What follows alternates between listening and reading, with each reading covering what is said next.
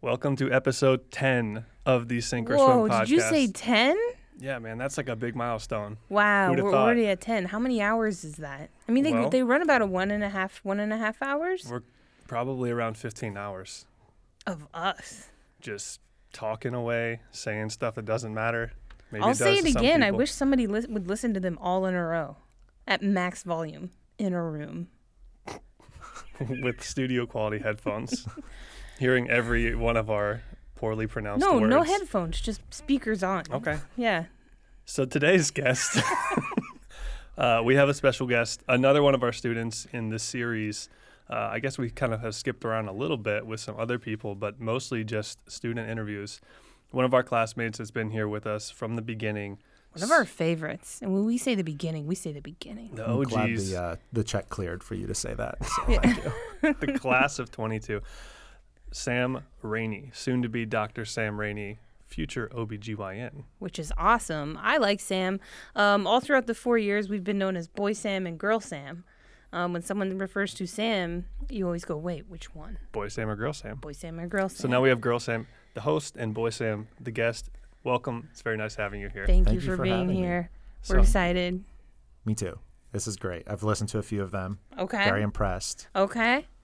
They're fun. So it was very important for us to have you on because I think you have a super interesting story. And we want you to share it with the listeners, the future listeners, the past listeners, whoever is listening now. Brad, shout out Brad. Let's shout out Brad, everybody. Hey, Brad. Shout out, Brad. Thanks, Shout out Brad. But your story is super interesting. You're a non-traditional med student, and here you are in medicine, and you are going into OBGYN, which I think is the coolest specialty. It was my most fun clerkship. I think it was everybody's most fun clerkship. Tell us your life story. Young Sam.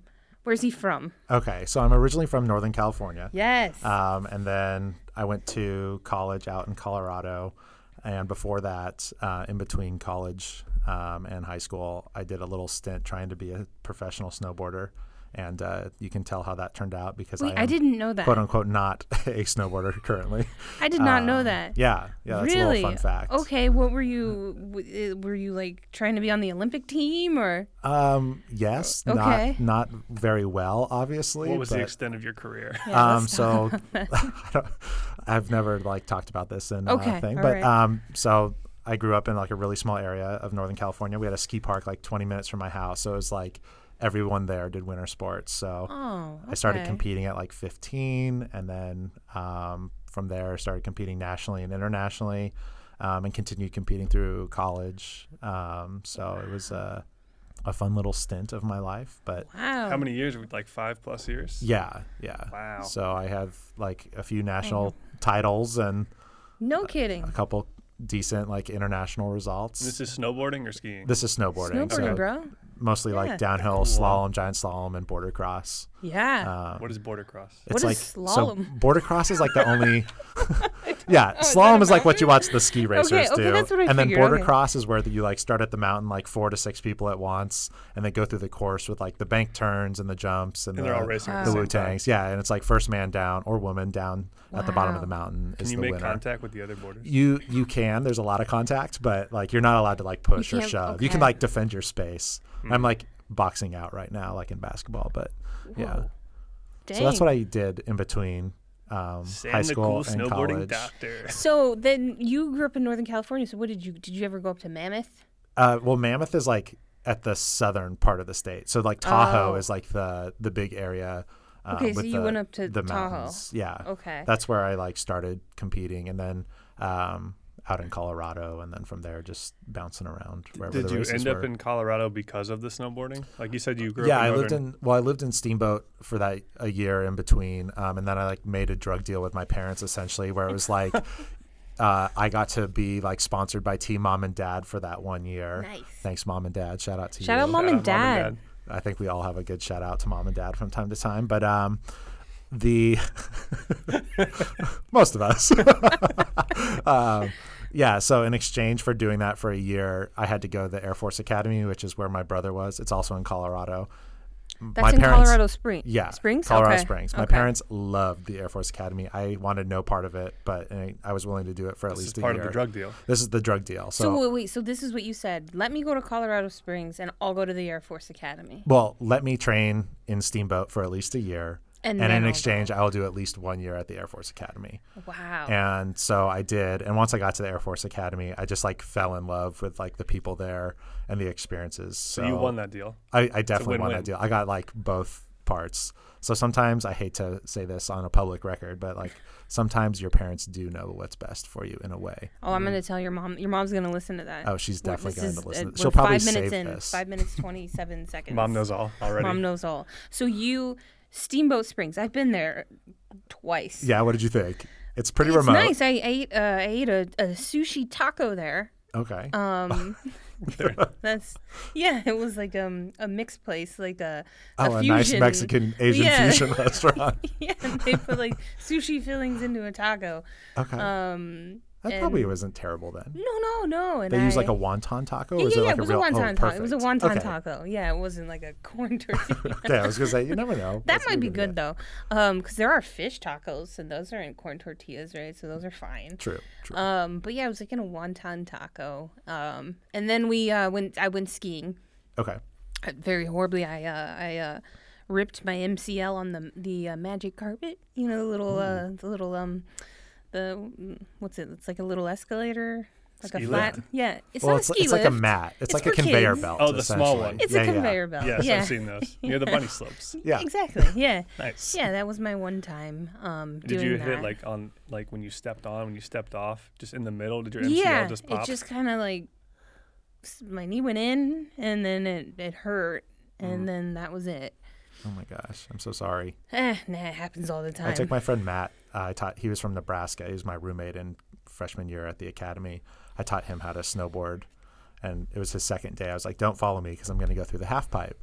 And he didn't listen, and he followed me. And he instead of riding up the wall, he rode into the wall and just broke his arm. And it's like that was wow. not a good He way did not to listen. not a good way yikes. to start your snowboarding experience. So you grew up small town California. You have Lake Tahoe, and then there was Samantha growing up in Reno, Nevada. There we were separated by a mountain. Exactly. Wow. We were close. We were close. And then you were in Colorado. You were in Colorado Springs. I lived in Denver for some time. So you did Air Force. How long is that? So the Air Force Academy is 4 years, and then after I served as an active duty captain, lieutenant through captain, working in civil engineering. So civil engineering in the Air Force is interesting. It's exactly what you think of when you think of like construction and vertical and horizontal construction. But they do a lot of other stuff, like the fire department's part of civil engineering. We do all of the base maintenance, and then like the sexy job is explosive ordnance disposal. So like the Hurt Locker movie, that's the story about those guys. So they're in the civil engineering realm as well. So what made you choose? So you go, and you'll have to excuse me. I don't know anything about this. So you go to the Air Force Academy, and that's like akin to going to like a university for a bachelor's degree. Exactly. Okay.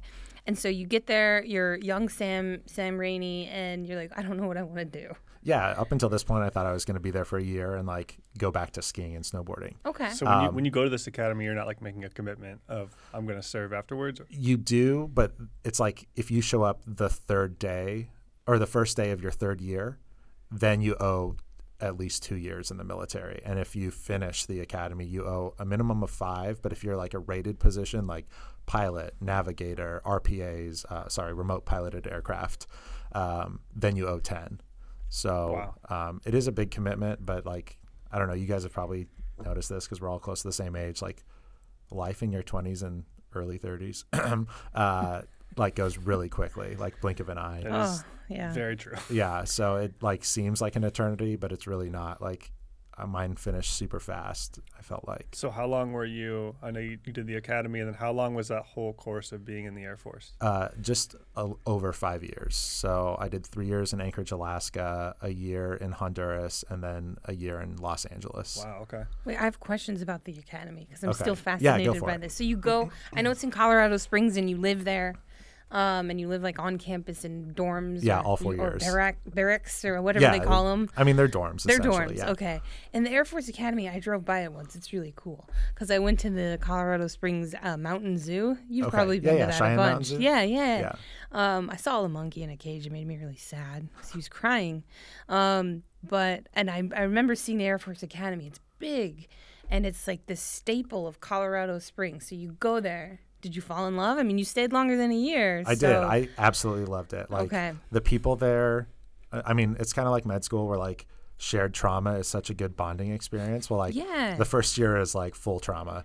You're as a dually, they call them dualies, like the first years. Yeah. What does that stand? Like, what does that mean? Oh man, I don't remember. Okay. Don't pin me on this in the middle. I'm sorry. I can't remember. I'm sorry. It's some old tradition. Okay, so you're a dually. You're a walking through the dually. halls. So like. And you wear a uniform every day. You wear a uniform every day. So wow. Some days it's blues, so like the pressed blue shirt and slacks. Other days it's ABUs, Airman Battle Uniform. It's probably changed what they wear now. But so like, for example, they make your life suck. Like on the outside, it's a terrazzo with a marble strip on the edge in this huge courtyard. And you, as a dually, you have to run holding your backpack in your left hand and on the furthest perimeter route you can take, like on the edge. So all the seniors and juniors and sophomores get to walk across the most direct path. You have to walk on the very edge, and sometimes it adds like an extra like 15 minutes to your walk commute. This is one of those like beautiful unwritten rules, I'm sure, that are like it's written. It's written. Yeah, it's like cool. It's like a thing. And and to make it worse, so like so whenever you pass an upperclassman, you have to greet them. So like there's a ton of upperclassmen always walking around. So you're constantly saying like, "Good morning, sir," and then whatever your squadron's tagline is. So like, this is awesome. Like, it's just ridiculous. Like, "Good morning, sir, freedom to America." Yeah, no. Well, like that. Yeah. But like, so like my brother was in Squadron 33, the King Rats. So he'd be like, "Good morning, sir. Good morning, ma'am. King Rats. Hoo ha ha," or some stupid little. That's even better. Yeah, it's all ridiculous. Day, and like, you don't say it once or twice. You probably say it like 100 times every time you're walking to or from class. So like, a lot of us as a dually, you like find your hiding place where you only have to like do one lap in the morning and one lap at night. So that's awesome. You like plan it out. So you do like say the least amount of greetings. Yeah. It's like having a commute in LA. Like you plan your entire day based on your commute. Wow. So that's so cool. And you decide, okay, I'm going to study civil engineering. This is interesting to me. I like math and I mean, I had no idea. So like everyone at the academy gets a bachelor's of science. Like the core curriculum is heavy on the sciences. So even if you major in English, it's still a bachelor's of science in English. Just because your core classes, there's so much science. Like I think everyone takes like 2 chemistry classes, like 3 math classes. Like it's pretty robust and pretty broad. But when you go to like majors night, like the CE guys are like building a canoe. They make it look like super fun. Like they're out there. There's like a small village on the campus as well that they like build, and they do like 2 weeks in the summer where they do like this huge construction like bed down project and like build like a mini city and then tear it down. So I was like, this is super cool. Like this is very much me. I grew up like camping and outdoors. So I was like, civil engineering seems pretty fun. Joke's on me. Nah, it worked out. You're a doctor. Yeah. So yeah, I mean, coming from a small town too, like I didn't really see a doctor very much. Like my town had an NP that would provide most of the primary care. So I didn't even really have that on a radar by the time I went to college. Yeah, it wasn't even, it was in the back, but you just didn't know it yet. And so I didn't get exposed to like healthcare until like my second or third year, really. And then I was like, oh, this is kind of cool. In the academy? In the academy. And by then it's too late. Like you've already declared your major. So you go through, you graduate, or is it what they call it? Yeah. Okay, you graduate. So you graduate. But then, okay, so I have a question. Once you become one of the senior students, how do you treat the dualies? Well, so that's like a weird question. Like you're supposed to treat them like a dually, but like I had a unique experience. I was on the parachute team. Oh, wow. And so our main job is to teach like 700 cadets a year how to like free fall skydive. And it's the only program in the world that's their first jump is solo unassisted free fall. So like they get 40 hours of ground training, 4 minutes in the wind tunnel. And the first time you push them out the plane, it is a solo free fall. They're not strapped to anyone. They pull their own ripcord, save their own lives, land, navigate the canopy. it's pretty cool. It's not like a Army free fall where they just like jump out of the plane. That's still intense, don't get me wrong, but like they're not on a ram air canopy, which means they can't steer it. They just go land essentially wherever. Are they wearing like wingsuits or something? No. It's like a canopy with like, and you can turn left or right. Okay. But so like my job, I think being in that position, it was much more of like a mentorship and like more focused on like the human that you're working with. Yeah. Instead More of of like a viewing parental them. relationship than like. Yeah, and like you're their friend, and like you're essentially teaching them in between first and second year that summer. So like I definitely had a different view of them. I still like you have to like instill that process because like your first year is to make you like lose your identity and just kind of fill the peg. You know, this is you as a dually. You're brand new to the military.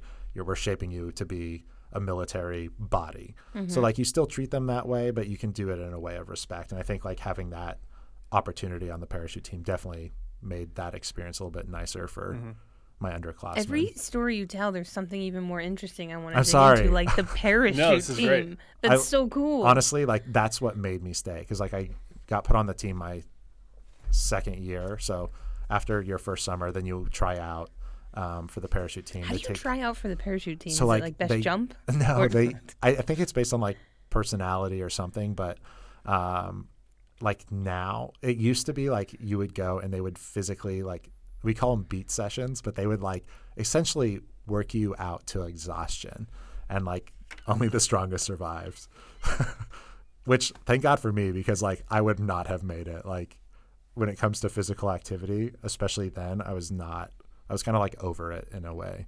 But yeah, that's what really made me stay at the academy was the parachute team. So it definitely sounds like an amazing all around experience. Oh yeah. Like I hate to say this. It's probably the only thing in my life that was like super challenging that I would happily do over and over again. Really? Yeah. It's creepy to say that. No, that's cool. Yeah. So when do you finally get to jump out of your first plane then? You do that in your right after your first year. So that summer from first to second year, you go through basic free fall. So this makes sense now that during M1 year you coordinated a skydiving outing. Yeah, I took my my PBL group after our first big exam. We went skydiving. Oh my god! And I was so sad because like they all got to go, and I was like, oh, I'll jump with you and like film it. And then the guy wouldn't let me jump because like my license had expired, but I had paid online to like renew it, but he wanted me to do ground training, and I kind of sucked because like I definitely had like a solid 200 more jumps than this instructor did. I'm like, oh man, like I have a pro rating, like I feel like I can definitely land on the field, and yeah, he was just super busy, I think, but it was fun to watch them. I got to record their landings and whatnot. That's great. But I've never seen Ali so quiet in my life. He was like all Shout talk out Ali. all week, and then we went dead silent. Which, if you know Ali, it's pretty impressive. Yeah, I saw Ali really quiet one time. It was before a test during fundamentals. And I came into the lecture hall one time a little early, like 30 minutes early, and he was the only one in there. And he was just like slamming out notes, just like looking at it, and he wouldn't look up and he wouldn't move. He was just locked into his notes. And I was like, wow, it's the first time I haven't heard this kid talk. And since I met him, shout out Ali, love you, buddy. So I'm just interested. You were in the service for like 5 years after the academy. Yeah. Okay. So at what point are you even considering medicine? Like, where does that enter? How does that enter? So I think the first time I was exposed, we had a cadet lose a limb on the drop zone. He hit a windsock and severed his leg. And then the next 3 years, I wasn't even on the team yet. Hold on. What is a windsock? A windsock is like a wind identifier. So like it tells you what direction it is. And depending on how windy it is, like the sock sticks out further and further. Okay, I know what those are. You've seen them on like the I've airport. Seen them, yes. Yeah. Oh, so he literally like collided with he hit a guide wire and it severed his leg when he was coming in to land. And then watching him go through his recovery from like the multiple surgeries, he had an infection and they had to like debride it. And so like even though I wasn't an instructor at the time, he would come back to the academy and like kind of share his story and his progress. And so that I was like, wow, there's a lot of opportunity in medicine. That was like my first real exposure.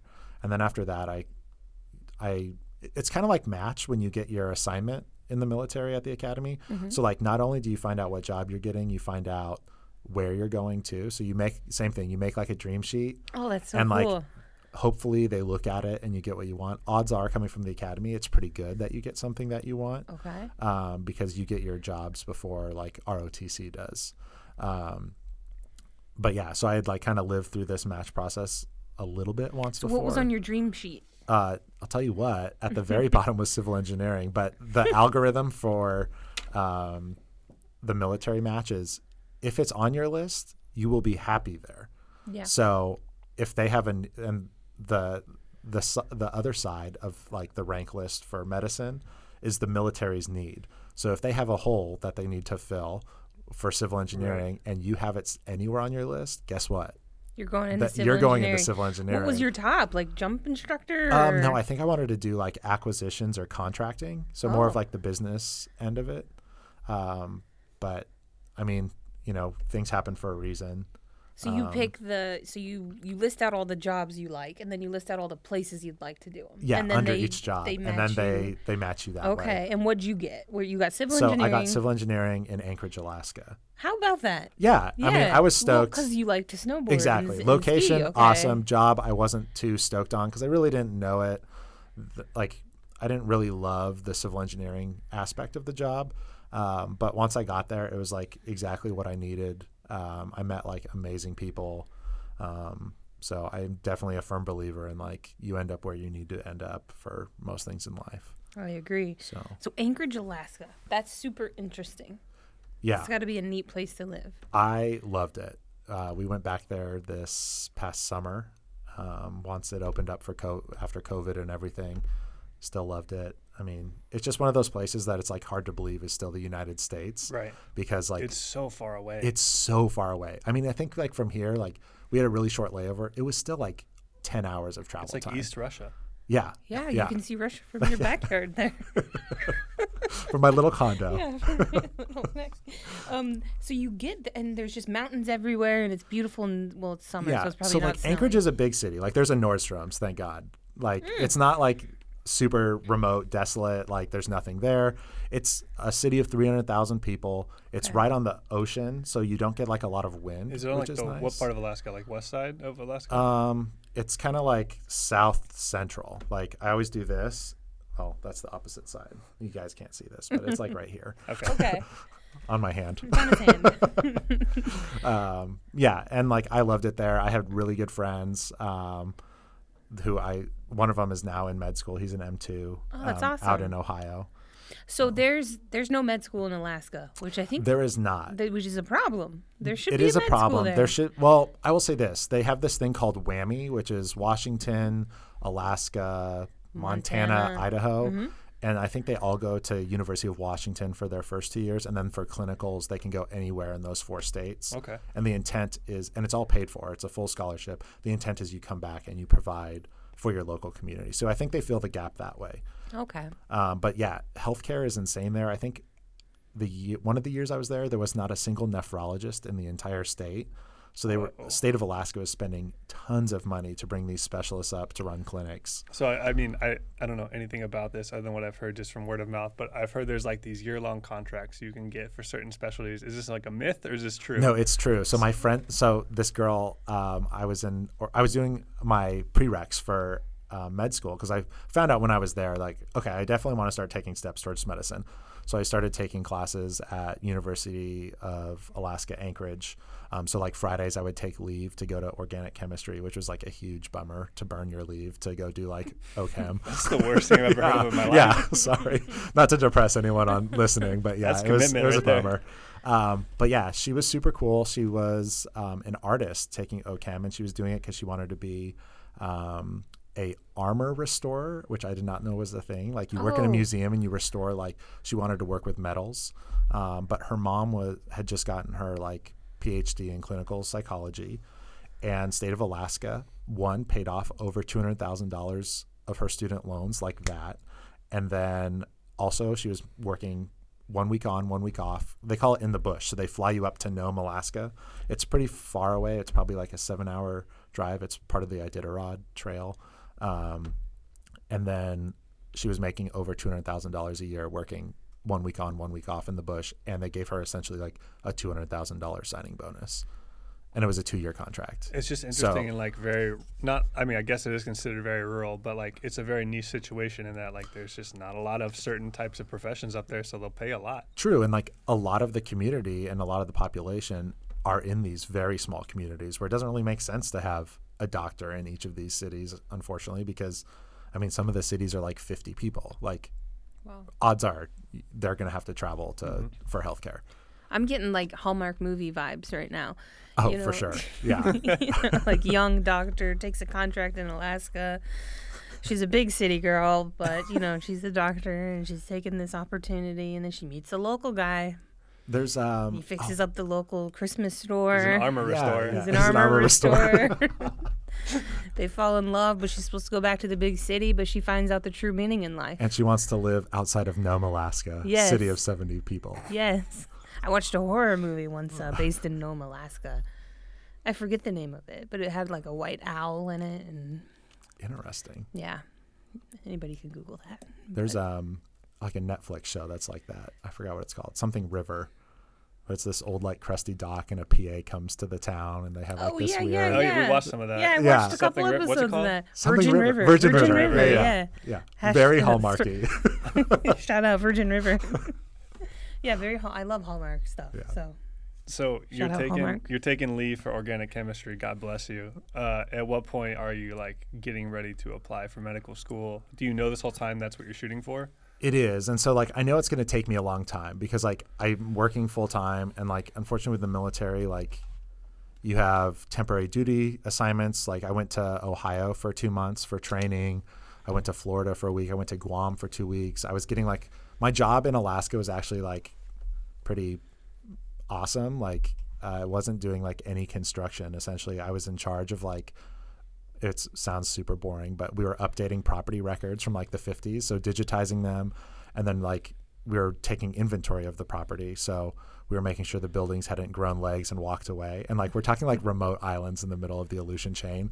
So we got to take like a private jet to like these weird remote islands to go look at these like 1950s, 1970s, like Cold War era, like satellite buildings and whatnot, and like make sure they're there. So I got to go to like these really cool Make parts. sure they're there. Yeah, exactly. Yeah. And kind of check out like their condition and whatnot, because we still maintain all of that. No, that's amazing. It's a ton of travel and experience. Yeah, it was like absurd. Like we went to Shimya, which is the second to last island on the Aleutian chain, and it used to be where the Russian oligarchs would go fly out and hunt foxes. So they have all these Arctic blue foxes. Wow. So like in the summer when we were there, we went in like spring, summer, there are all these cute little fuzzy little black furry little foxes running around the island. And then in the winter, they turn into this like majestic, big, white, fluffy fox. And that's what they would hunt. But they're just like running around the island like crazy. Oh my It was so cool. And you gave that up. I did. You gave it up because medicine was your calling. Yeah. Well, I didn't know if it was my calling then. It was like a rock in your shoe. You had to figure out. I had to like this? at least try it. You know? Okay, fair enough. So like I continued taking classes. I got my assignment to Honduras after Alaska, and I just like knocked out the last of those prereqs. So you moved from Alaska to Honduras. Yeah. So well, I was supposed to be moving to Las Vegas and then classic military 2 days before I was set to hop in the plane. They're like, hey, we have a short fill notice, and you're like the only single guy that fits the bill. So you're going to Honduras. I was like, oh, okay. When do I leave? They already picked up and shipped my stuff. I like signed a, housing contract and everything. And like same time, 2 days. I'm like, okay. So you were all ready to go to Las Vegas. Yeah. To what? To Nellis? To Nellis. Oh wow. Yeah. And then, but instead you went to Honduras. Sotocano, Honduras. I think you lucked out. I did. Like looking back, it was like the experience I needed. Like I said earlier, like the universe puts you where you need to be. So firm believer in that. I loved it. It did get old towards like the last 4 months. Like I was definitely ready to come home.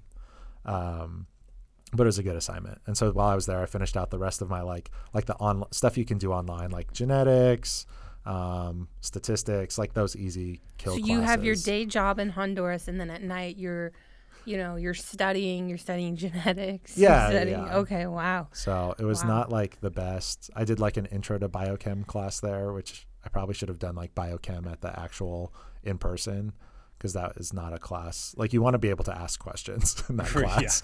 Yeah, for sure. So, But I mean, it worked out. it worked out. Yeah. And so when I came back, I saw that NSU was opening early. So this was after Honduras. So you come.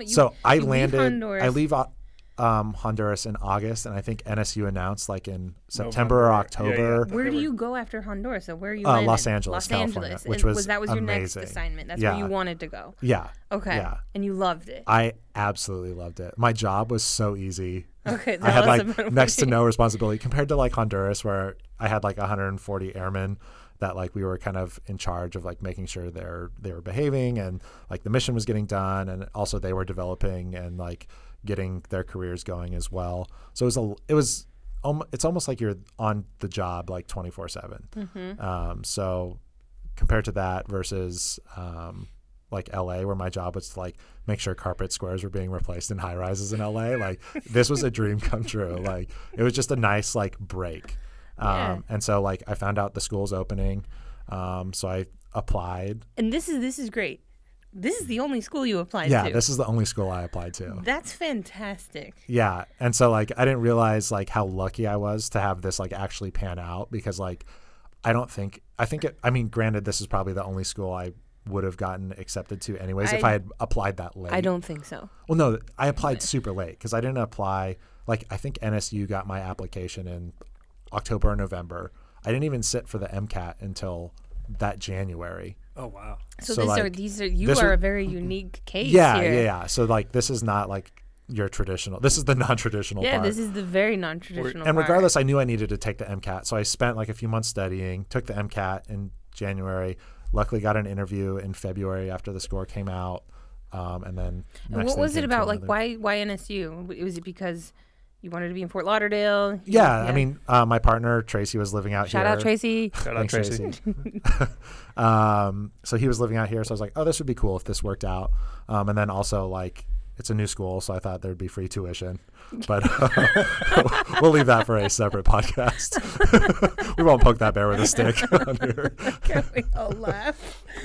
But so you had been living long distance, and then yeah, you're like, so we had been dating long distance for like 2 years at oh, this wow. point. Okay. So I was like, well, this would be cool if it worked out. So, and I knew like I needed to take the MCAT, and at the end of the day, it's like if this doesn't work, I'm set to apply in for June, the upcoming July cycle. for the upcoming You're cycle. That's ready. what I was going to ask, because like Yeah. had they not come out and be like, hey, we're having this like later application opening for the previous cycle, like were you just planning on applying Yeah, I the was next just cycle? planning on applying the next cycle. I probably would have taken So- the MCAT in Okay. March So or that makes whatever. sense. Yeah. Do you realize that there's a possibility maybe I could knock it out a year earlier than I Yeah, had exactly. planned? I was like, Yeah. I mean, okay, to do like the med school application and like sit for the MCAT, it's a lot of money. It's $1,000 if you're applying for one school. It is kind of like an expensive way to do it. But I was like, I'll roll the dice. Like if this happens, it's great. You know, Big energy. Yeah. Yeah, Well, I big mean, energy. I can say that because I was like fully employed as a captain, replacing carpet squares. Yeah. We're not doing, you know. We're not recommending this Yeah. for the average applicant. Yeah, here. this was Unless not the you're way I cooler would than do about Sam it if Raine. my Which situation you're were not. different. Possible. Wow, that is so cool. Yeah, I definitely lucked out on that front. All right. I would say the school lucked out. I would say it was a mutual It was a luck mutual out. It was a win-win. mutual We'll luck do that. out. So we ask all of our guests, where were you, or do you remember where you were, what you were doing when you got to your acceptance? I do. I was at Andrews Air Force Base, which is in the middle of nowhere, Southern California. And LA, as civil engineering, you have to like maintain your certain competencies, like your annual training, kind of like in medicine. So I was at Andrews Air Force Base, and I was doing my Humvee training when I got the call. Like the original Humvees, the Yeah, ones that like flip, yeah. like they flip over, right? Well, Or like, I mean, super can they drive rare. on their side, or I mean, they can drive on you two can get them wheels? up on a pretty good angle, but like gosh, they're pretty hard to that's flip cool. because they're like really wide and they're not super tall. Okay, So like their center of gravity is pretty low. cool. I don't know. You probably have to be doing something pretty crazy to flip one. That's cool. Yeah. Okay, so you were at So the I was base. at base, literally driving a Humvee, and I felt my phone buzz, and so I handed it over to my NCO. Wait, can I set the moment? Are you wearing like helmet, fatigues, the whole thing? Looking like full, like a microphone? looking like I'm playing Army. Okay, all right, but I'm cool. in the Air Force. Green or replacing brown? carpet squares on my day job. Is it green colors or brown colors? Because in It's my head both. I'm thinking brown. It's like those desert. You look like a desert rock. Okay, Like all I right. could go lay in Palm Springs and no one would find me. Okay, so this is okay. This is like okay, all right. Yeah. I get it now. Yeah, and so I get a text from. Oh gosh, I don't know if it was Yari or I think it was her. She's like, "Can you take a call?" And I had my NCO text her back, and I was like, "Yeah." And then NCO. Sorry, non-commissioned officer, like a staff sergeant, tech sergeant. And so then get a call, put it on speakerphone. Didn't realize that you really can't hear over a Humvee engine. And it was Jamie, and she just wanted to say, "Hey, Sam, I'm about to send you an email. I wanted to give you a call, though, and say congratulations. You've come off the wait list, and we're offering you admission." And I was like, oh, my God, wow. Like, because I was only in L.A. for 10 months, and this was kind of like the only thing I really, like, focused on as far as, like, a personal goal. And it, like, happened. Like, this is in, like, May or June. And, like, time frame, I just found out, like, they sent out a sheet that was, like, short notice, like 1 year remote assignments, like who's hot for one, because I didn't have a deployment. So this was a 1 year hot deployment to South Sudan. And I was like, oh God, like I hope I do not get this. Because when you Google South Sudan, it's like the top 10 news stories are like civil war, like erupting. And I'm like, not laying carpets in LA. Yeah, not laying the carpet squares in LA. So it's med school or South Sudan. Well, you're looking yeah, at it's starting South to Sudan. it's starting to look like that. So Okay. I'm like, well, I guess this is what like made the deal seal for me. Okay. So, and like that day I put in like my paperwork to separate, and I had to play the game right so I could get my GI Bill. So like I had saved all my leave this year so that I could do like terminal leave. So you're still active duty, but you're not physically there. And so I met the minimum GI Bill mark by like the 90-day minimum and a day. So I had like 91 days of service past my commitment. So I got like the bare minimum GI Bill for school, which was nice. Nice. And GI Bill, for those who don't know, it pays for school, undergrad or grad? So or? it pays for 36 months of school. So because we're year round, it's 3 years, but you get like a certain percentage. Mine worked out to be like 40% of your allotment and then about 40% of the housing allowance they would normally give. So it was a nice little cushion, especially to like transition off of like being full-time employment. And that can work for grad school too. Yeah, grad school. Okay, and like that's amazing. the secret deal is if you serve like 3 years past your commitment, a lot of schools participate in what's called the Yellow Ribbon Program, which is where you get full GI Bill benefits and the school matches it and then provides the rest. Okay. So like a lot of state schools, like you can go get like a master's or a graduate degree for free. Wow. That's incredible. Yeah. Good. Well, there's it should some like be. amazing opportunities out there. Well, I mean, it's I know not we're it's not past it's, it it's here, not for but- free because No, you yeah. guys do a lot. Sacrifice a lot, yeah. do a lot, and put a lot of work You don't. in It's things we like don't a even realize. nice little bump for losing autonomy for a few years. Right. So that was a really great, extensive background. I didn't know a lot. No, don't No, apologize don't at all. assume- I'm that's saying it's great. incredible. I didn't know a lot of that about you, so that sets the stage. He's the most interesting person in our class for sure. He's other in the than running. me. I agree. He's in the running. Yeah. We have a He lot is of the- interesting people. You went to film school. Yeah, that's film school. Yeah, That's like no you big heard of deal. Samantha Manatita? That's not that big of a deal. That's That that's is like me, very unique. That's like though. me watching, Citizen Kane with a room full of people. Like, not that interesting. Yeah, that was it. You have to write like a 10-page essay on it, and you somehow always get a C- because your professor thought rosebud meant one thing, you think it means another. Those classes are hard. Subjective grading, Yeah. gotta love it. Yeah, those classes are hard. So you get to medical school. What a different change of pace, I assume. Well, no. from, First of all, I have a first week. Like, are you excited? Like, you and Tracy finally get to live in the same town. Yeah, it was. Like, that's. To I will me, say that's this. that's the gift. So right? like I left my last day on the job. I worked Tuesday. Got on the plane. Like my base is like really close to LA International Airport. So I like drove Uber to LAX. I had already shipped my car. And then on Thursday we had like our first orientation day.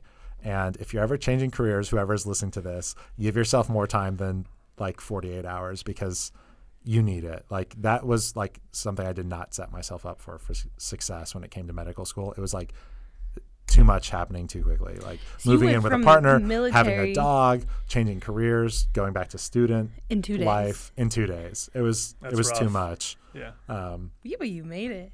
Yeah, barely. I had to have made, I mean, like here I am fundamentals. at the end, like on 3 spare tires, like you know, Trains coming, sparks flying into the exactly. station. Like the engine has no oil left in it. Like Aw. you know, But you're here. but we're here.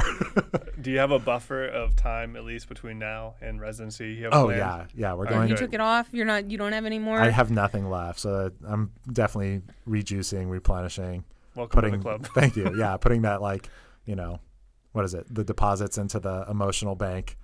So Love it. yeah. And where so you get here, you have your 48 hours. I have my 48 You have hours. your 48 hours. Which included like going to the DMV, getting a license, The you know, worst changing possible residency. stuff. Yeah, all the like life admin you have to do. And you get here, and this is something that you, and I think only a few of us really can commiserate about, or maybe not commiserate, but sort of, have kinship in, is that you get here and all of a sudden it's you and a bunch of 22-year-olds, and you have to adjust the way you act or adjust the way you perceive people's actions because it's just you're in a different world now. It's totally different. True. And I also had like no idea what medical school was really going to be like. I had a few friends who went through medical school, but I didn't like you don't stay close with them because they just disappear for these like 4 to 8 years Right. between medical school and residency. Mm-hmm. You like catch up over like Facebook randomly for a birthday or I whatever. thought medical but school would be like a bunch of people in a room, like talking, like excited about proteins and substrates and things like that. But that's not what it was. No, I didn't No. realize like how,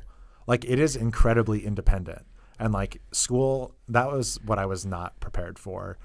School at the academy was I thought much more collaborative and like people, you kind of invested in each other more. And don't get me wrong, like I definitely learned how to use Anki from you, Mitch, and like stuff like that. So there is like a lot of collaboration that does happen in medical school, but at the end of the day, it is your independent knowledge. Right. You know what I mean? Mm-hmm. Like it's not as much of like a team event. Like all of the projects at the academy were like you would get assigned, like the projects were huge, but you would get assigned like one little part and you'd work together and build it as a team. Correct me if I'm wrong, because obviously I don't have your experience in the military, but I assume that was more like unanimous collaboration, like we're all in this together kind of thing, versus here, like, yeah, we are all in this together, but our career paths and the way we learn, it's all very, very different. So like, sure, we're in the same classes, but we're all doing it a lot differently. Absolutely. So like there are little collaborations, like me teaching you something, or like a PBL group, maybe you have like your group of friends that study together, but as far as the whole class coming together, even with a small class size like ours, it probably just doesn't happen much, and it's probably not unique to just here. Well, yeah, because Yeah. it's just your ERAS. It's you applying for residency. your board your scores. step scores. Exactly. It's very solo. And like there is collaboration that happens in med school like you described.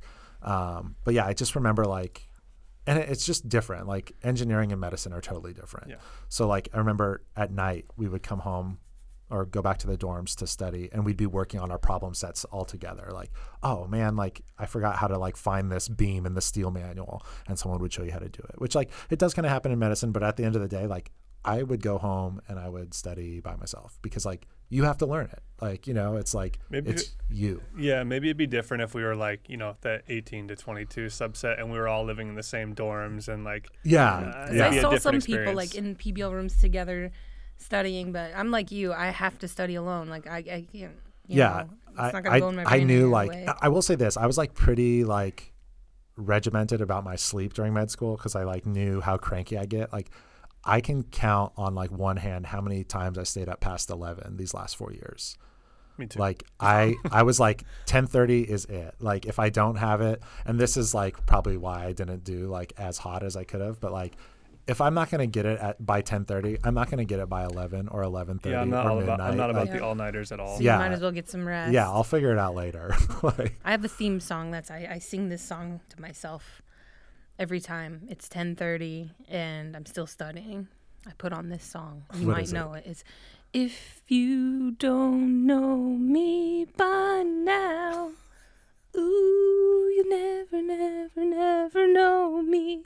You just put it on. Ooh, yeah. That's It's beautiful. my theme song. okay. You know that song. I don't, but like What? maybe if you sang another verse, I would know it. Oh, I think that's the Oh, only okay. part I know. It's like an 80s song. No, but that is like a good, that's a good motto. And I learned that quickly. Like, fundamentals, I was like, so blessed to even have just like finished with a pass that I was like, even though it was with significant concern on both ends, like the school was probably concerned. I was very concerned because I was like, if this is how medical school is going to go, like I may not make it. Like now I see why there's like, there's people who have trouble with it, and I definitely was one of them. I think our school had to set the bar high because we were the charter class, so they didn't know, okay, well, if we make them attain at least a 75 to an 80, well, it was pass with concern 75, right? Yeah. Which is a pass. They just say concern because they want to talk to you because they don't want you to fall below that, I suppose. Yeah. But I think they set the bar really high because they didn't know what to expect from us or what kind of step scores would come from us. Still to this day, the hardest course was fundamentals. And I think part of it is you're transitioning to this new learning environment,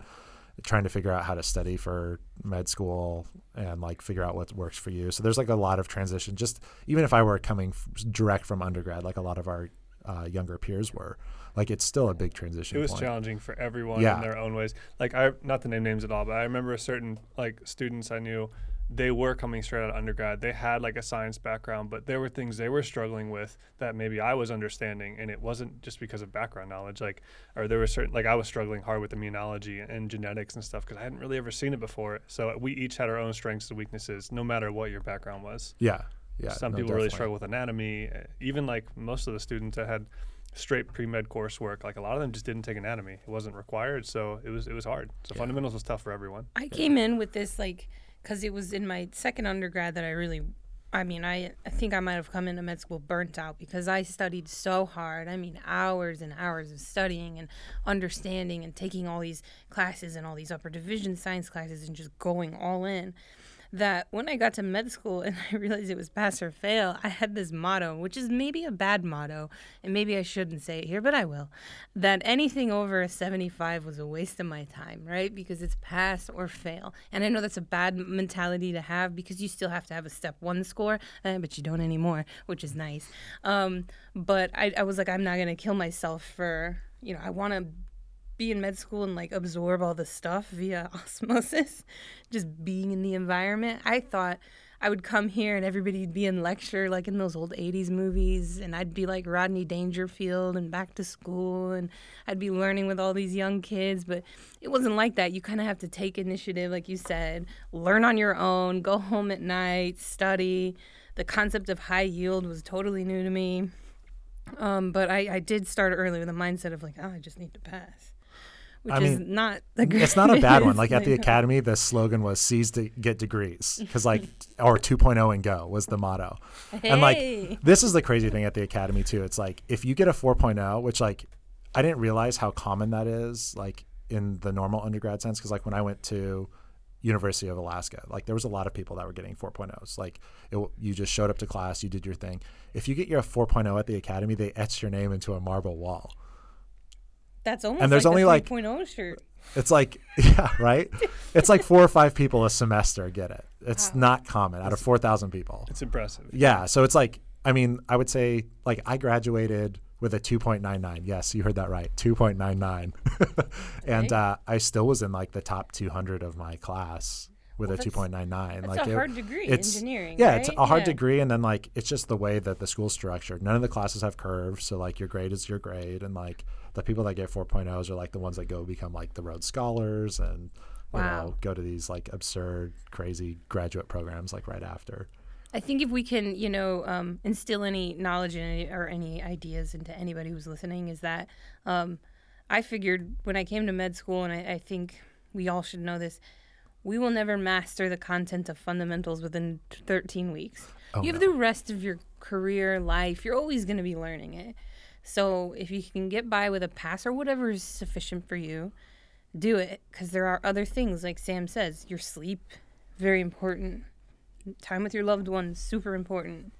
So yeah, you're building a house the whole time through med school, and you're filling in the gaps the rest of your career. It's not like you have to have this rock solid foundation. You're not going to build that. You don't know how to build that. It's impossible to build that from the start. You're going to constantly relearn things, and even even those who are like religious with stuff like Anki, like you're gonna constantly forget and relearn stuff, and by the time you're relearning it for like the 10th time somewhere in your career, it will eventually stick forever, but you will still have to relearn things. Yeah, I remember there was a video, Dr. Ryan from Boards and Beyond, he was talking about learning. It's like a video about learning and studying. And he's like, I'm a cardiologist. Like, I don't remember this stuff that I'm teaching you guys. I have to relearn it before I teach it myself. So you're only going to know the stuff off the top of your head that you deal with on a ongoing basis, a regular basis. Exactly. Yeah. So you get here, you're going through fundamentals. It's rough for everyone. It's rough for everyone. But you do it. We do it. You pull it off. We all did it. So you guys will too, listening. Mitch likes to divide it up into pre-clerkship and clerkship. So okay. How did the pre-clerkship years go for you? They were okay. I mean, after fundamentals, I thought like it actually like started making sense for me. Like the way it was structured worked for the way I learned. Like I liked the small groups. I liked seeing people. I liked like getting your like thing you have to learn and going home and learning about it. And then I think it's not PBL. What is it after? IQ. Inquiry. That worked for me much better. And I thought that like the resources they provided, like the texts that went along with the IQ, like that book for cardiology, the Lilly book, Chef's Kiss. I love that book. Yeah. That book, I recommend it to everyone. The way that course was structured along with that book, I felt like I was coming to class and I had like a good grasp on things. I love the way our courses were scheduled, especially like right out of fundamentals. I remember Hem-Onc specifically.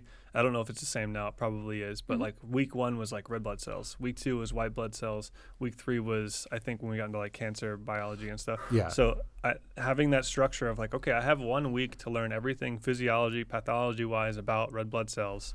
Go.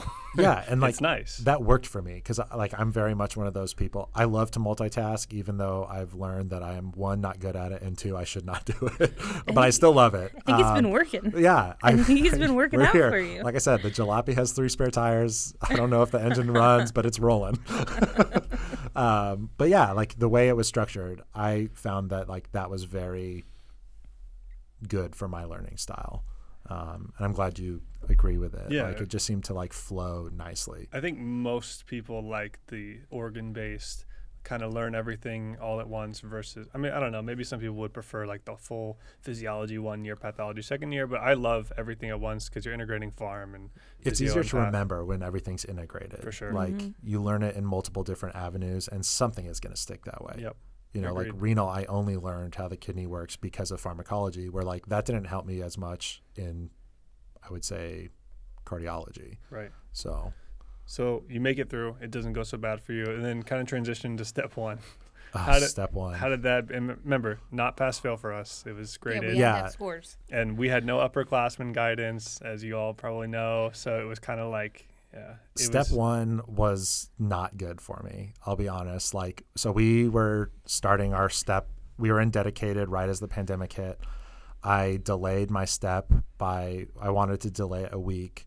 When did you originally have it planned? I originally had it planned for January 27th, whatever the date that's was. early. Yeah, no, February 27th, whatever the original like last date. Yeah, we were supposed to take it by February. I also delayed it until the first week of March. And just for reference, our school takes it around the end of February. Yeah. Which is earlier than most. And so I had like a little tragedy. I play recreational softball, and we had a little tragedy on our team, and it like shook me actually. Like I didn't know this individual very well, but he was also a fellow veteran, and I played first base. He played third. And he was just kind of joined at the end of the season, and he ended up committing suicide. And it's like one of those things where it's like, this guy has thrown me the ball like probably hundreds of times from third to first. Like that's a very common throw. And then I realized like I didn't really know this person, and like we had a lot in common, especially being another vet too. It just like rattled me for like 4 or 5 days. So I needed that week back. Because it did shake me. And unfortunately, I moved it right into COVID lockdown. And so what was 1 week turned into like essentially 5 months of delaying. They were rescheduling stuff. It was rescheduling. So I was constantly in this like spin up of like, all right, study for step 1, you know, let's re-ramp, let's take a week off. I remember that. I don't remember how it was for you, but I remember I had friends that like, dude, they were rescheduling them sometimes day of for some people, or like the day before find out. It was the day before. Oh for me. I was supposed to, we were all back at school, and I was supposed to take it that Saturday after that first week or second week, whenever it was, and it got shut down like March 13th. I think I was supposed to take it on the 14th or something. And so I found out like that morning that it was canceled. And that sucks for those of you that don't like realize too, because you're probably like timing your practice tests a certain way. You're trying to like peak knowledge wise and like get everything in your brain for like a certain date, and then all of a sudden they move it. It like throws everything off. Yeah, and like I finally was like getting good scores. I was like, for me, like my good score was like mid 220s, and I was like, all right, I'm fine with this. Like I know like where I'm at. Like this is what I'm expecting, and it ended up like kicking down the can. It got rescheduled 4 more times, and then eventually we're in the middle of like our summer online electives, and I have it scheduled. We have like a 4-6 week break that they've given us at the end of the summer before we're supposed to start clinicals. So I'm taking it like the week before we start those clinicals. So I'm like, I'll give myself a little dedicated. Well, then the school called and like, hey, we scheduled you for Tampa on Saturday. And so I have like 2 weeks now in the middle of this course to like start re-prepping. Right. I'm like, I'm keeping up with it during this time too, just not like full dedicated. And so my scores have actually improved throughout that time. But then by the time I sit for it and start scrambling, I ended up like when I sat for it after class Friday, drove all the way to Tampa, sat for it all by myself in this huge like Tampa medical school auditorium. It was just me in this gigantic computer bay. And which was nice. It was quiet, don't get me wrong. But every click echoes throughout the hall. Yeah. Every ooh. Oh, yeah. No. You got him. Not this one. Yeah. So that was an interesting experience. I got my score back. It was not what I was expecting. I got a 210. I was like, oh, this is brutal. Like there's nothing I can really. Pass. It's a pass. Yeah, C's get degrees. Yeah, exactly. And so I'm now at this point. No, it's well above a pass. We should say it is well above a pass, but it definitely closes probably 70% of the doors. That's the thing is that for us, at least at that point when it was. Step 1 was the first objective score you get, and it was like a gatekeeper for certain specialties. Correct. Yeah. Yeah, that'd be a tough go for neurosurgery, right? Yeah, exactly. And like honestly, it's a 210 is a tough go for, I would say, for most programs.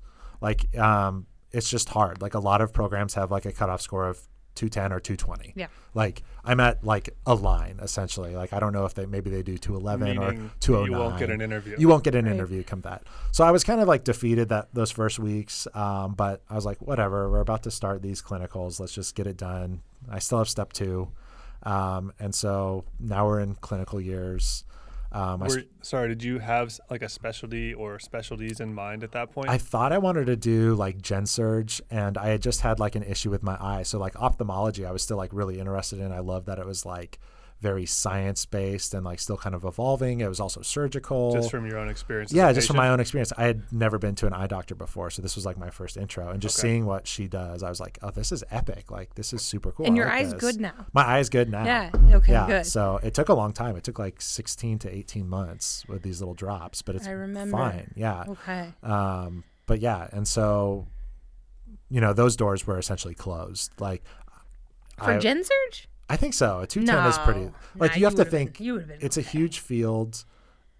They get lots of applicants. Maybe we can compromise. Not that it's necessarily closed, but you just made your life a whole lot harder. It's way harder. Yeah, and it was hard. I ended up still applying into a harder to get into specialty like gen surge, and it worked out. But like I definitely had to like really advocate and like do better on step 2, and like it was not as smooth or easy as it could have been.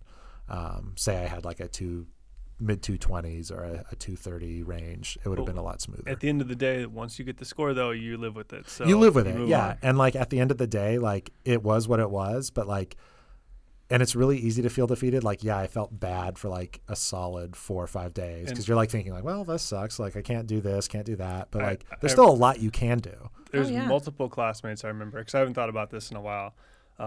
And I won't name names, but like even people going into internal medicine or some other specialties that ended up matching at fantastic places. I specifically remember us having private conversations and then being really disappointed with their step 1 score.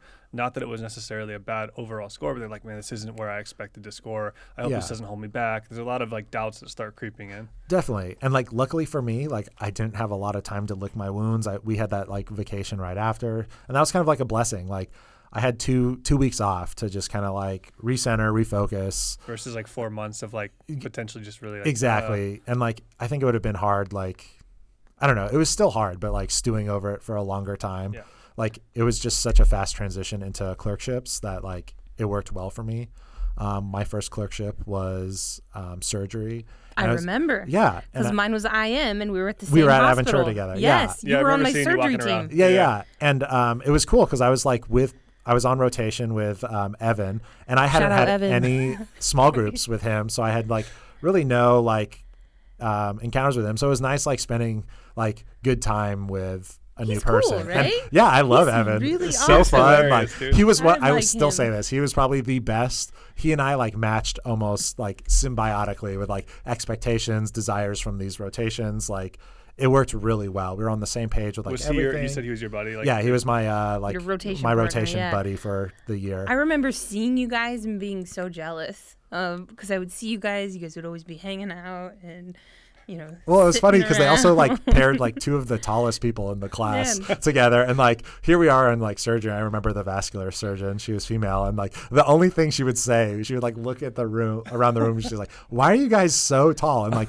with surgery, they raise or lower the bed Right. depending on your height, and like it's obviously, kind of hard if yeah. the surgeon is smaller because like especially if you're holding retractors because like you can't like rest your arms you on have to anything. squat. You're literally like holding them up, Yeah. and it's like, oh, your arms get really tired. They're gonna get wow. tired regardless. To all you M1s and 2s. That was such a magical time. Our very first rotation, So much right wonder. after COVID. Like we were all at Aventura Hospital. I remember whenever we would see each other, we would wave, we'd get excited, Yeah, we'd yeah. go Hey, talk. guys. Hey, And you're how's it finding like going? you're like using your knowledge and like relearning, like we were talking about. You are relearning things that you forgot in the context of something that like you can remember, like you can anchor it to. And so like that was really enjoyable You're for also me. finally getting to hang around doctors and see what Yeah, you're you going to see be how doing the one system day. works. I had no idea. Like I did not have. I had like spent like 3 days shadowing in family practice, and then like probably the equivalent of like a month total in surgery.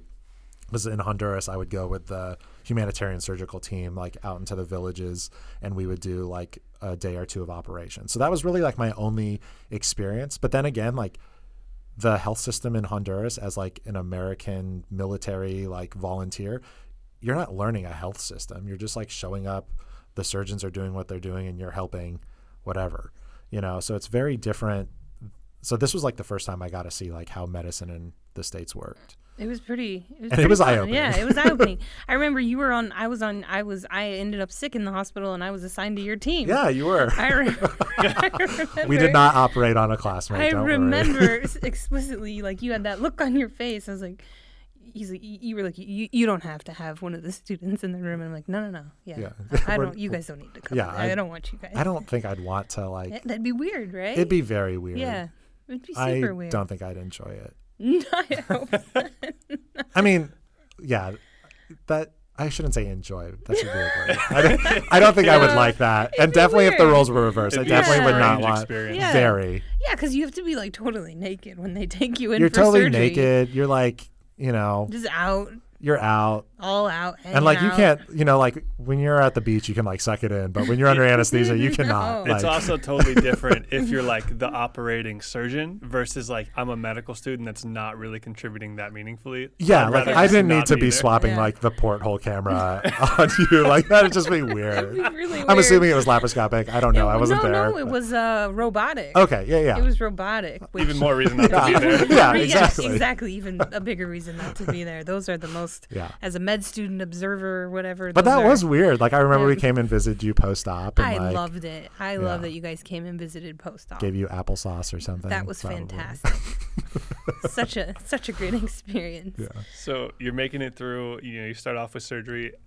So you did your surgical rotation at Aventura, and you said you were kind of interested in general surgery. So like, how were you feeling after that rotation? Were you like, surgery's for me? So Maybe? I definitely thought surgery was still for me. I knew like with my step 1 score, maybe not, but I was still willing to keep it on the table. I was coming from civil engineering where you're building stuff and like working with your hands on projects. Like Procedures I sounded- definitely wanted something more like manual on a day-to-day basis. Yeah. And so I was like, surgery's still on the table. The This way is I why- approached it, I was like, I'm going to keep all of these on the table.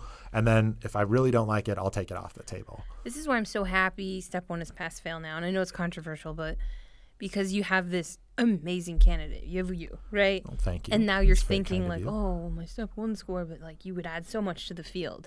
And and this is why I'm happy it's pass fail now.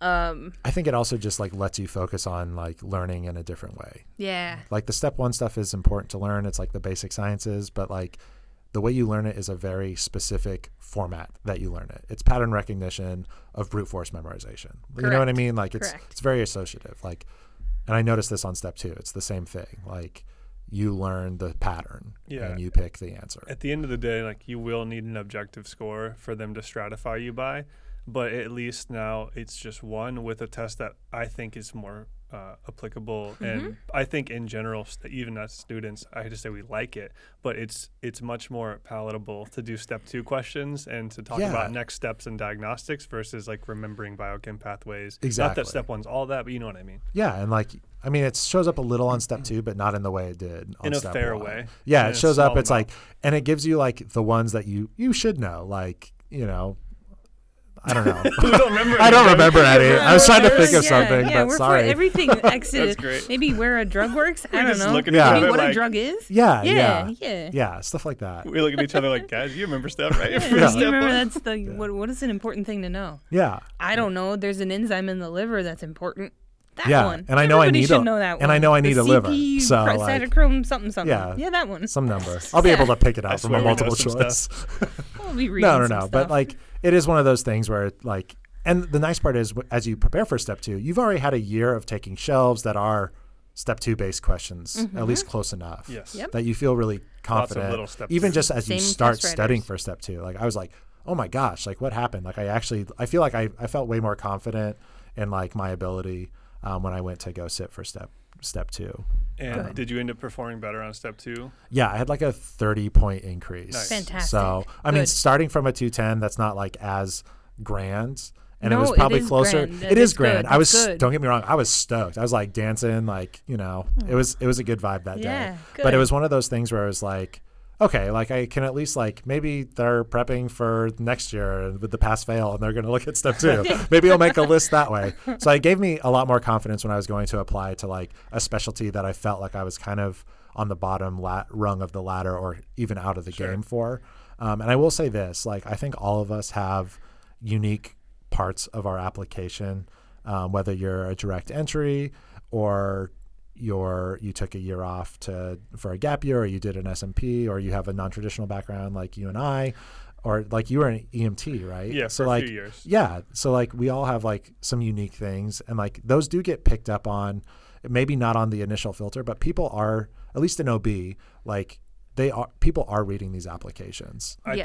think that I can only speak from my experience, but in my interviews, I talked a lot with like almost every single program about my life before medical school, because like those things do separate you from everyone else. Your background in the military or doing film, even if you haven't done film in 10 years or whatever, and I haven't done EMT in a while, that is who you are, and like that will separate you. So it's all good. Definitely, and they do read it. Yes. They do Oh, yeah. read these applications, which is nice. From I mean, an admission standpoint, even here at our school, me doing admissions, I read them. We read them. We read the personal statements. We read everything. yeah, and I will say this: my personal statement like definitely saved me. Like I think I was able to, in my one page, I was able to like write down enough that I like hook someone at least for like an interview. And I knew like by the time I had gone through clerkships, I knew I still wanted to do surgery, but I also really liked primary care. And so by the time I got to OB second semester, it was like the perfect blend of both. It's primary care for women, and it's 50% of the population. And then it's also surgical, and there's a lot of variability in the between. When was that rotation for you? So that was my that was my first rotation second semester of third year. I So think Okay, we so had like the halfway. same. Halfway. We went to the same preceptor, but you were right before me. yeah. Dr. Bunting, right? Yes. Oh, She's you were amazing. with that group? Shout I out was with Dr. Dr. Bunting. Salas. Okay, yeah. Same group. I really enjoyed it. Like it's hard doing your clerkships in a private practice because it is a little different. Like Meaning you're with an attending. You're with an attending, Rather and it's than- their rather practice. than You're not at a residents, hospital right? with a residency program. Like at the end of the day, it's like these are their patients, and you kind of have to respect that. But like I definitely felt like I was exposed to enough that I felt confident in making that choice. Like this, I could do this. Like this is enjoyable for me. I would argue that being with the attending is better for making the career choice. You Oh, know, 'cause absolutely. you can see what the rest of your life, not just the next 4 years is going to residency look like. is going to be tough no matter what you do. Like, I don't care what they say about like the easier lifestyle residencies. They're still tough. Like, it's a huge time demand. You're still learning, you know, it's a grind. But you definitely want to see what it looks like from the attending perspective. And we've talked about that before too. Like, when making your career decision, do not make it based on your medical student experience or what residency would be like. Make it on that 10, 20, 30 year down the line, what that attending life is going to look like. I would say that like maybe internal medicine and surgery, you'll have a better experience if you're seeing a bunch of residents as far as learning. For sure. But for something like OB or anything in general, just have, like, even for an internal medicine subspecialty or something, having a month to just be with an attending and be working hand in hand with them, that's pretty invaluable. Yeah, and like even primary care, like I like the way our primary care worked. We were with an attending, and like that was like the first time I got to see like day in, day out. I was like, this is very doable. Like, I enjoy this. Like, you get like longitudinal patient time. Like, you're building these relationships. Like, this doctor has good rapport with all of them. And that's by the time, so I had done both of those. And then when I got to OB, it was the perfect blend of both. And I was like, all right, we'll do this. I was definitely on the lower end of like the score metrics and whatnot. But I was like, you know, at the end of the day, it's just money. We'll apply. If it happens, it's going to happen. But if I don't apply, I'll always regret it. So fast forward a little bit towards application season. Yeah. Did you just apply to OB? Did you apply multiple specialties? How did that all work for you? So I applied to OB, and then I had like sent out the applications, and then I was talking with our learning community mentor, and she's like, let's definitely get you a backup plan. Like, the last few years, OB has been very competitive because it is surgical. So let's apply into IM or primary care. And so I was like, well, if I'm going to do one of them, I think I'd like to do IM because there's still opportunities on the back end where I could do more procedural based and still get that like satisfaction of like doing like a manual task from time to time. So I applied into IM as well. So I applied to a ton of programs because like OB, I knew I just needed people to like read my application and hopefully get me an interview. I applied to 144 OB programs, which is a lot. Yeah. But the thing that scared me, I did an away rotation in Las Vegas at HCA Mountain View and absolutely loved it. It was OB. They had a surgical prelim there who soaped, and she was AOA from UC San Diego, applied to OB, and she didn't get it. And she was telling me, she's like, now in the days of virtual interviews, they have way more applicants. It's super competitive. She's like, just apply smartly, because like I was told, like, apply to 45 programs. You're bound to get enough interviews to match. And she did get interviews. She was super smart, super nice. You know, like, she just told me, she's like, Sam, I'm going to be honest with you. Like, make sure you apply very, very broadly. And I'm really glad I did, because when the interviews came in, I couldn't have done it like geographically preference wise. Like, they were everywhere. Right. From coast to coast, north to south, everywhere. Right. And so I had to spend that money on applicants because, like, at the end of the day, it's a lot of money. It probably cost me about $4,500 just for the OB applications. And then I also applied to the internal medicine one as well. How many of those did you apply I only to? sent out 40 internal medicine. So it was still expensive. It was still, like at that price point, that's like $1,500. But we weren't traveling for interviews. You know, I wasn't paying for like last minute flights or hotels. So I was like, this is it. It's my career. I can invest in myself. Oh, no. We always say don't spare a dime when it comes to applications. Like, be prepared to spend more. Within reason. And like, obviously I had to do this because I was on the lower end of the competitive score. I think you're hedging your bets because you only applied to one medical school. So you're like, this is my time. Now I really need to spread it out. I know. Yeah. I saved the money there. Now I can really spend the money. But it is expensive. But at the end of the day, it's like, this is your career. You know, we're going to have to keep spending money to like maintain licensure and stuff like that. I think you did the right thing. It's one thing if like you have like competitive step scores and you're like, objectively, I'm a very competitive applicant. There wouldn't be a reason to apply to 100 and whatever programs. Yeah. But in your case, you're like, I'm a little worried about my step one score. OB's particularly competitive. I'm going to play it safe rather than play it sorry, which is a good idea. And it's a drop in the bucket compared to a loss of a year of not matching or not being able to and train. I was like, and that was still a possibility. Like, I could have spent all that money and not gotten any interviews, which is, I was okay spending that money because at the end of the day, it's like, I at least tried. You know what I mean? And like, I could go to bed And how every many night like how that. many OB interviews did you end up getting? I ended up getting 16. So and then it was like, did you even take the IM ones at that well, point, or so they probably so came in the earlier? way IM was like crazy how the applications work. Like I remember like the day after ERAS, like I got like an email for an interview. I was like, oh my gosh, someone wants me. It felt like amazing, and it was IM. And they were slowly rolling in. And so I went on 2 of them before, and then OB rolls them all out on the same day. Right. So like October 16th, they've had like 2 or 3 weeks to like review your applications, maybe more, maybe like 6 weeks. I don't know. Yeah, because I think it was September 1st. And I was so thankful for that 15th. because So a month, I yeah, am like when a they month. came out, it was like scrambling, and there was a few that I didn't get my email opened in time, and by the time I went to schedule it, there was only waitlist positions Right. available. Oh, wow. Where OB, they only sent out what they had. Okay. So like on that day, you knew where you stood That's in good. regards to OB. So like those first 3 days of OB, I was like, oh wow, like, and then I knew I was like, this could happen for me. So like I knew I had enough interviews to like realistically make someone's match list Yeah, for sure. somewhere. And so I started canceling the IM programs that I knew like I wouldn't want to go. And like it was early enough in the game that I was like glad, because that opens up spots for people to go get And these. Like, I know we were like half joking that you applied to so many programs, but you said you got 16 interviews, right? yeah, Which is a normal, like reasonable number of interviews to attend. Like Right. Exactly. I did Imagine 15. had you applied to 40 or 50. yeah, if I would have yeah. applied to like even like 80 programs, Right. like I would have done it geographically, and I would not have gotten all those because, like I said, they were everywhere. And it's still very possible you could have matched, but the statistics start going way against Exactly. It really is a numbers game when it comes Yeah. to it. And I feel bad that I was one of those people like oversaturating the application pool? Yes, but also no. Like this is you. No, I don't. this is a time, the one time I'll say it's like okay to be a little bit like selfish, because at the end of the day, someone is spending 3 minutes reading your personal statement and making a decision. I was going to say Like, earlier, but I think it applies more now, is that by applying to whatever number of programs, even if you apply to 300 programs, you're hurting nobody. If you get 40, 50 interviews and you go on all of those, then sure. Then you're hurting Then you someone. can feel bad because you're taking up spots. Yeah. You're only going to match to one place. People could have interviewed there that now otherwise might have to soap. But if you're going on a reasonable number of interviews, 15, 16 interviews, that's perfect. So you actually applied to the right number of places for your situation. Exactly. And it worked out. It worked out well. And Yeah, so I applied to 91 programs. This is for IM. yeah, but like So this year you have to. You have to. Yeah, You know? that's just how it went. Yeah. And like IM cookie was weird crumbles. because That's how the cookie crumbles. How the cookie that's how the crumbles. cookie crumbles. IM was interesting because they did like that preference. We had to do Supplemental. the supplemental app, which they're going to redo again next year. I guess it was a success for them.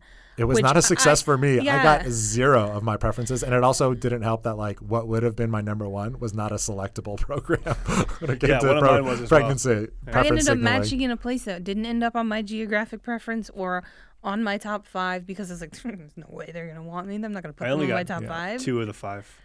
for interviews. For I only interviews. got one Out of of the the 5. preference Out of the ones. 5, I preferenced 2 of them. Okay, that's Yeah. still like good odds though. Yes. Like I got none off of it, I and like also- some of them weren't reach Yeah, programs yeah, by yeah. any means. Hey, so no, same for I was me. like, maybe it's just like competitive, or maybe they weren't. This program wasn't using this function or something. So maybe it'll be more applicable. But at the end of the day, those are really only designed to like help the programs For sure. reduce the number of applications they have to read. Like I'm sure they're probably gonna like. Maybe, who knows? I'm maybe not a they'll use PD, it more but- next year. Yeah, we're just speculating. Yeah. Maybe next year it'll use it more, but yeah, you have to apply to more. Like I said, 91 programs for me, and that yielded If they 18 interviews. if they which is keep decent staying amount. virtual, your students are going to have to apply Over-apply. broadly Right. and Yep. over apply because it's a numbers game at the end of the day. So we have, unfortunately, only like 10, 15 minutes left. If maybe we could talk more specifically about like how the match went for you. Okay. And then if you could like maybe shed some light on just maybe the different options off of OBGYN career-wise. I don't know anything about if there's fellowships, just what students could expect. Yeah, definitely. Match went incredibly well for me. I'm going to start at University of Colorado in Denver. It was my top pick. I was like totally shocked because that was like the one reach program I got an interview at. I will say this, as a male applicant going into OB, like you'll scroll through programs and there will be 4 to 6 years where some of these programs have not had a male resident. So you definitely stand out as a male. I think we make up like 5 to 7% of the total applicant pool. Does that help you overall? Absolutely. Okay. Like, yeah, I was reading that OB is like 85% female. Yeah. Now, and it used to be the reverse. Exactly. Back in the day. And so I think they're trying to get back to that like a little more equilibrium standpoint of like at least closer to 50-50. I definitely think there's something very innate and natural about having a woman provider in women's health. Sure. Mm-hmm. But I do think men still have a role in it. Like Yeah. at the end of the day, it's 50% of the population, and like, you know, I definitely feel like they're a population I'd work with in any other field. So why not? Yeah, absolutely. Yeah. Like why would I be afraid to do OB as a male? So Totally agree. I really liked it. And it's surgical,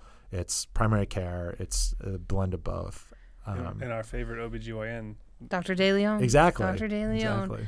I got to say, I bet your interviews all went very well. And this is just me speculating, but I'm pretty certain they did. I hope they If they're did. going anything like this past hour has gone. There were a few that were like, I was like, man, I don't know how this is going, but I think that's like a normal thing. Like you will get asked some weird questions. Like I think my favorite weird question I got was, so I see you were in the military. I don't know if I should view that as a positive or a negative. What are the negative things about your military experience that I should be concerned about? That you should be concerned about? Yeah, and I was like, it was like one of those like, what are your weaknesses? But like the way she said it was like, I don't know, it made me feel like that's terrible phrasing. not anti-military, but definitely like did not make me feel like she. Well, it's a bad question because they're saying like there is something wrong about your experience in the military. Tell me what it was. Yeah, I'm sorry. I had like a mini career in between. I was responsible for like a lot of people at one point in time, and like I know how to budget, and like I'm financially like secure and literate at this point in my life. Like I don't really know like any negatives to say, and that's what I ended up saying. I was like, I really don't think there's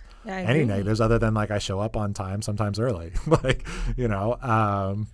But yeah, it was. That's all a positive. You're gonna get some doozies out there, but just don't let. The nice part is like the 20-minute clock of that interview resets the next time you sit in front of someone. 100%. Yeah. Were you like me where, you know, you have all these interviews and everybody around you goes, oh, you're gonna be fine. You have all these interviews, right? And then like the couple of days leading up to that Monday before match, you're like, no, they all thought I was weird.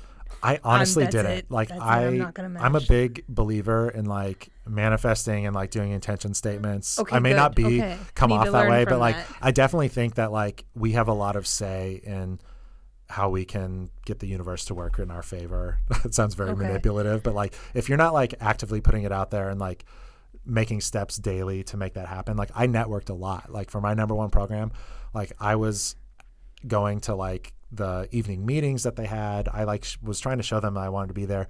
I was asking the questions, like, you know, I befriended a fellow to find out more about the program on the back end, because out of OB, there's a lot of fellowships. There's maternal fetal medicine where you work in like high risk pregnancies, whether that's on the fetal or the maternal end. There's REI, reproductive endocrinology and infertility. There's minimally invasive surgery. There's like a lot of different things. You can go into like a family planning fellowship. There's a lot of options out of just core OB. When I was on OB, there was a surgeon at Plantation General, and he was like a surgical, he was an OBGYN. Yeah, gynonc. Yeah. And dude, he was doing major, cancer surgeries, oncological surgeries.